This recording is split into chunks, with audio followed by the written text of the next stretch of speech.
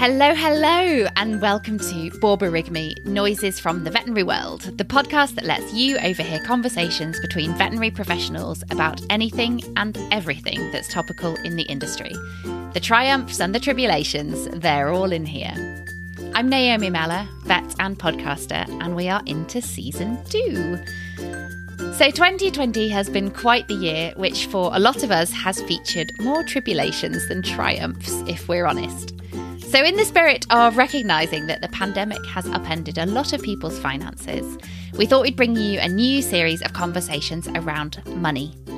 We're being supported for this season by VetU, a veterinary-led community encouraging you to face up to your finances, to get the help and advice you need and start paving the way to a brilliant financial future, whether that's starting your own business or planning for your retirement. Everyone involved in VetU has had highs and lows in their own financial journeys. So this season is all about telling you the stories of our community to help you make the most of your finances. Thank you so much to everyone who's been in touch this season. We have absolutely loved hearing from you, and there's been some great discussion and debate about the episodes that we've put out so far. Today is the last one in this season, but don't worry, we will be back in January with a brand new collection of podcasts that we cannot wait to bring you. I've been doing loads of recording recently, and there's some cracking stuff coming up in January. So season 3 kicks off on January the 11th. Pop that in your diaries. We're having a little break over Christmas, and it only remains for me to say a massive Merry Christmas from Ebony and from me. And to all those of you working over the Christmas period, we thank you, we salute you, and we are with you. Stick us in your ears while you're operating on that GDV or taking out a spleen, or stream it in the car while you're driving to that colic or a calving. I will be working over the festive season too, so we are with you. And wherever you are, the whole veterinary community is massively appreciative of those keeping the ship afloat over the holiday period. Our guests on the season finale today are Louise Littler and Emma Davis, and we're hearing a hopeful story from the two of them before Christmas about overcoming debt.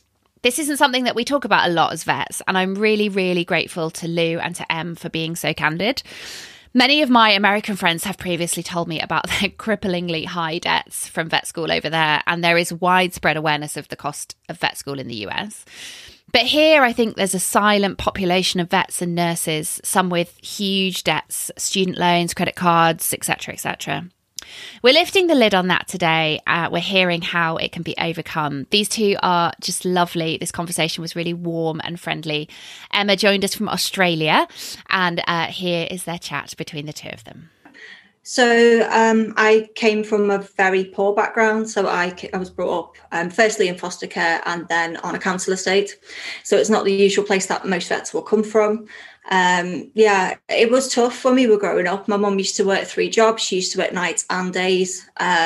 It was tricky. Luckily, we've got an older brother who did a lot of the childcare and things as well. My mum had a friend who lived with us so that we could get some kind of extra money from that as well. But it was tough growing up. Like, it was a struggle sometimes to have money to put in the electric meter. We would struggle to buy basic things like shampoo. We'd find ourselves using washing up liquid. Like, it was hard. So coming from that background, I guess my expectations of being a vet and the money were kind of, I thought vets made a decent wage, and to me they still do, because obviously what I've experienced before, but I know to others, you know, if you start comparing to other similar industries, then you could feel hard done by. But I never did that because that wasn't where I was coming from. Most people worked in a supermarket, and if you're comparing, you know, I started, I think, £21,000, but this is 15 years ago. Which isn't a great deal of money, but when you hadn't earned much at all and your mum was on £12,000 and you bought your councillor's house for £12,000, that was a lot of money. So certainly I didn't go in with any great expectations. I was just grateful for what I was going to receive. So that I know that's a little bit different, I guess, than some others. I'd always worked nights as a vet student. I did like nursing duties in a night clinic as well as being in vet school. So having to work days was a bit of a shock. So I didn't like that at all.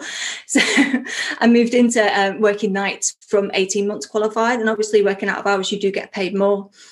So I went into doing out of hours, and I'd never done a night of small animal on call. And I went into full on 14 nights on, 14 nights off, small animal ECC in the middle of Liverpool city centre. but it was great, and I got paid really well, considering my experience and things. Obviously, you worked for your money, but working would never been a problem. I've got quite a good work ethic. I had done another degree before I did vet science. And so my money journey has been an up and down roller coaster, generally on the up to where I'm 20 years into my career. And but when I was a child, I was very middle class Australian. Mum worked very hard as a single mum for a number of years early in my life. And I started working actually at 12. I was actually already babysitting 3 other kids at the age of 12, 5 days a week. And they got me really cheap. It's ridiculous. I think it was 20 Australian dollars a week for about 15 hours a week. That's so cheap. I know. It was like... It kind of emphasises that it's never too early to learn the value of your own worth, doesn't it? Yeah. And so I've never worked for that again, which is about $1 an hour. But yeah, so I guess I was out there in the mix early. Yeah. And so I've always been thrifty and creative with earning money. But then in Sydney, I had to get a couple of jobs because there was both actually a little bit of student debt from that first degree, and then the real costs of this degree, and then doing 40 hours plus of study a week. So I kind of was working 3 times as hard at least as I was in Moorgum. The cost of being a student, I think, is something that I think we all know about the cost of student loans and things like this, but I don't think I'd ever considered how much it costed actually just to be a student. So obviously at this point I wasn't earning money from being a vet yet, because I wasn't, and it was a little bit of a surprise to me like how much rent and things were. I went to uni in Liverpool, and I guess it's cheaper there than most places, but it was still expensive. I didn't get any help from parents at all. My tuition fees I didn't have to pay actually, so I was very fortunate because they're means tested and I didn't have any income. But even just keeping up with the lifestyle of going out and not wanting to feel different than those other people from upper middle class backgrounds, trying to keep up, trying to pretend like I had enough money to go out when really I was sticking it on a credit card. Really, yeah, I don't think that many people really necessarily, maybe they do now more because of the cost of the fees and things, but it's not something I ever saw as being a barrier. But actually when I was there, it was pretty tough to be able to feel like I could keep up or not compete, but, just join in and be part of everything. When really, just like buying food and things was a struggle, and a lot of it went onto credit. And I did come out of vet school with maybe £20,000 of credit card debt. So this isn't like student loans. This is just for having to pay rent and food and bills and, all of these things, because it's 5 years. So, I mean, I did pretty well to come out £4,000 a year when I had to pay. But I was working as well. So as I said, I used to work for a out of hours service. I used to be, helping with the nursing duties there. I worked on a farm as well, which is where I've met my husband. We actually live on that farm now. It's a bit weird. But yeah, so I think that's something that I never really considered going into it. People say, oh, well, people from working class backgrounds are put off by the cost and things, but I wasn't put off by the cost. I just didn't fully appreciate it till I was in it. So that's quite interesting what you said about Sydney and things being much more expensive, Emma. I think we don't always consider these things before we take the leap. So I'd been a student for 10 years. One of those was in the UK playing at the National Stud, but the rest of the years I was studying. And so I had $100,000 student debt by the time I got out. And then I went out into practice. I was like, okay, now I'm going to go work. Okay, that's going to sort it out like instantly. As soon as you get a job, then everything will just sort out, all this debt and these car loan and credit cards and student loans. And I started on $32,000, got up to 40 in 5 years. But I couldn't negotiate anything. And I was working day and night. I was doing everybody's extra after hours. I was more than carrying my load, proportionally compared to the team. And I was getting paid the least. And I couldn't actually honour the debts that I had. So not only was I not making any money, my debt started to go up because I was giving my whole life to the job, trying to learn how to do it. And then I got let go twice, and that cost me thousands of dollars as I moved towns. Like I literally upped my life and moved to a different place and started up again, like getting another lease, getting everything. And so I that chopping and changing in the early days of trying to find where a good place to work was incredibly expensive and very stressful. So it was just this inability to negotiate and to understand the basics of money. I was just making mistake after mistake after mistake and getting further and further behind. So it was incredibly stressful, atop a very demanding job anyway. So it was a really difficult first couple of years. Anyway, and then I worked for this other man anyway, and I was talking to him about me, and I was like, well, actually I wouldn't mind a pay rise actually, because I'm pretty useful around here. And he said, would you just stop wasting my money in tax and use the money I'm giving you better? And he sent me off to his wealth creation man. The man actually just sat at the desk across from me and laughed at me. And he said, you come back when you're earning some money. And I just thought, oh my God, like how, the boss is telling me I'm wasting his money through paying too much tax and too much student loan. And then I went to the wealth creation man who just literally laughed in my face. And I was like, this is not working. And my debts were actually going up. So instead of reducing, I was working day and night and they were going up, not from living, but just from I guess my money was covering my living costs, but the interest on the loans. Yeah.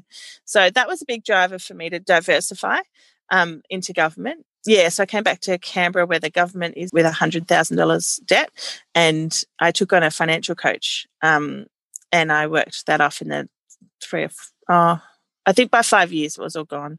And then my student loans were gone a little bit beyond that. So, yeah, so I was pretty proud of that. Was financial coaching something that was kind of how did you come across that? Because I know certainly here 15 years ago, I would never have heard of financial coaching or, No. Well, he didn't use the term coach either. So this was pre-coaching. Yeah, so I don't know how. I was just trying to find someone to help me, and he was earning a lot of money as a trader or something. Yeah, a financial advisor, and he was on big bucks.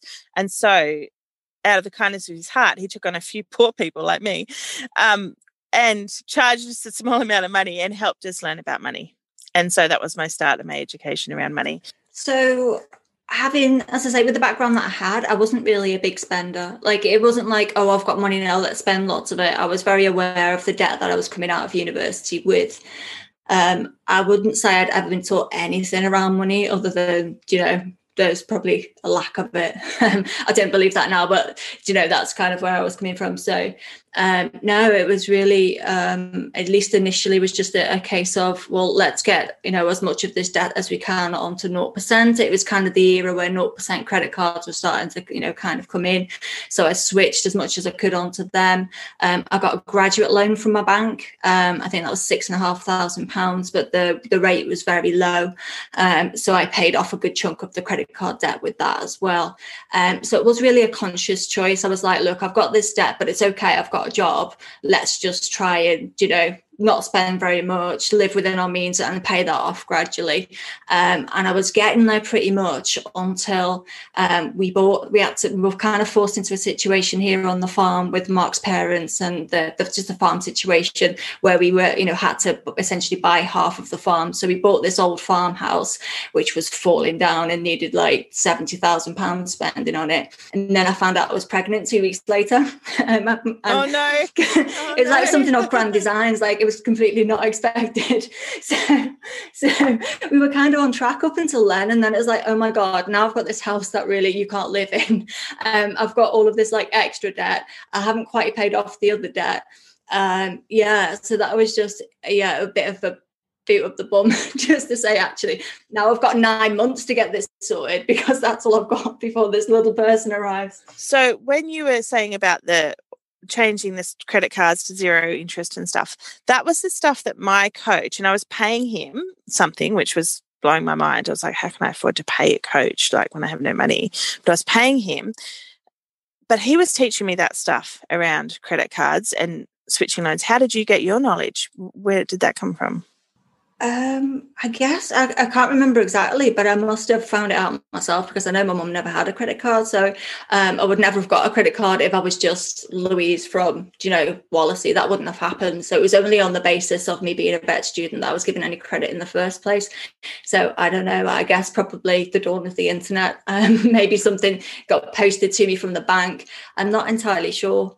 But certainly the whole of my financial education from then forwards, and I've got investments now, even in a pandemic, that are returning 25%. So I've learned a lot of this myself. It's all been self-taught. I do a lot of reading around finances because I know its importance. My children now are 8 and 10, and they know more about money than I did when I was 25. Like they literally, they can work out compound interest and stuff like that. They know what they're doing. I would totally trust them to manage like a 20-year-old's finances better than they would, because it's so important. There's a lot of shame around money and debt, and definitely like trying, I think back to the student days Louise was describing, of trying to look like everything was under control but feeling like you were drowning. Like it was very shame inducing to be a smart person but not have the skills that are needed. So it was a very shame inducing thing. But when I got the coach and he started telling me all, okay, there are these types of loans, there is this type of bank, an online bank with lower fees and higher interest that will pay you. There's all these things that I started getting really interested in learning as well. So like Lou, I just started reading books. Oh, there's a book. And starting to, like, as you increase your knowledge, you decrease your stress and then feel a little bit more in control. I think if you feel in control of a situation, then regardless of how bad it is, I think you can chart a path out of that. And I guess that's where I was coming from. I was quite conscious that, I was maybe going to Revolution 3 times a week, spending money on vodka that I really couldn't afford. But in my mind, I had a plan.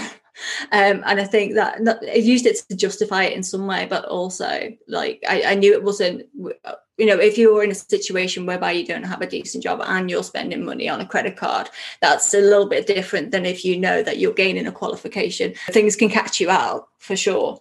But I think if you feel in control of the situation, even if you believe you're in control, then you're more likely to be able to get out of that situation than if you let it overwhelm you. So I never felt overwhelmed by the situation, but I did feel a little bit of shame, I guess, from vet school, because I wasn't aware until I went to vet school that most of the people who went to vet school came from wealthier families than I did. Like I had no idea until I got there. People who are wealthy, certainly my husband's family are wealthier than my family, and they have some bigger barriers than my family do about talking about money. Where I live, people will say, oh, I just got this for 50 quid, or, like they're much more likely to talk about it. Yeah, that's right, because we're thrifty and we're finding a way through, and it's fun. It's actually a really fun sport to work out how to get what you want with as little money as possible. And it's like a challenge. It's a great little puzzle to have. So, and I mean, the relief and the pride in paying down $100,000 debt and just going, oh yeah, this is great. And from that point, being able to consolidate and buy my property, I bought 20 acres, amazing, because it was that mastery that, if I didn't buy the coffee, I'd put it on the debt, and I'm like, $5 just down, that's compounded. You know what I mean? And there's such a good sport and a great feeling around it. So I just loved it.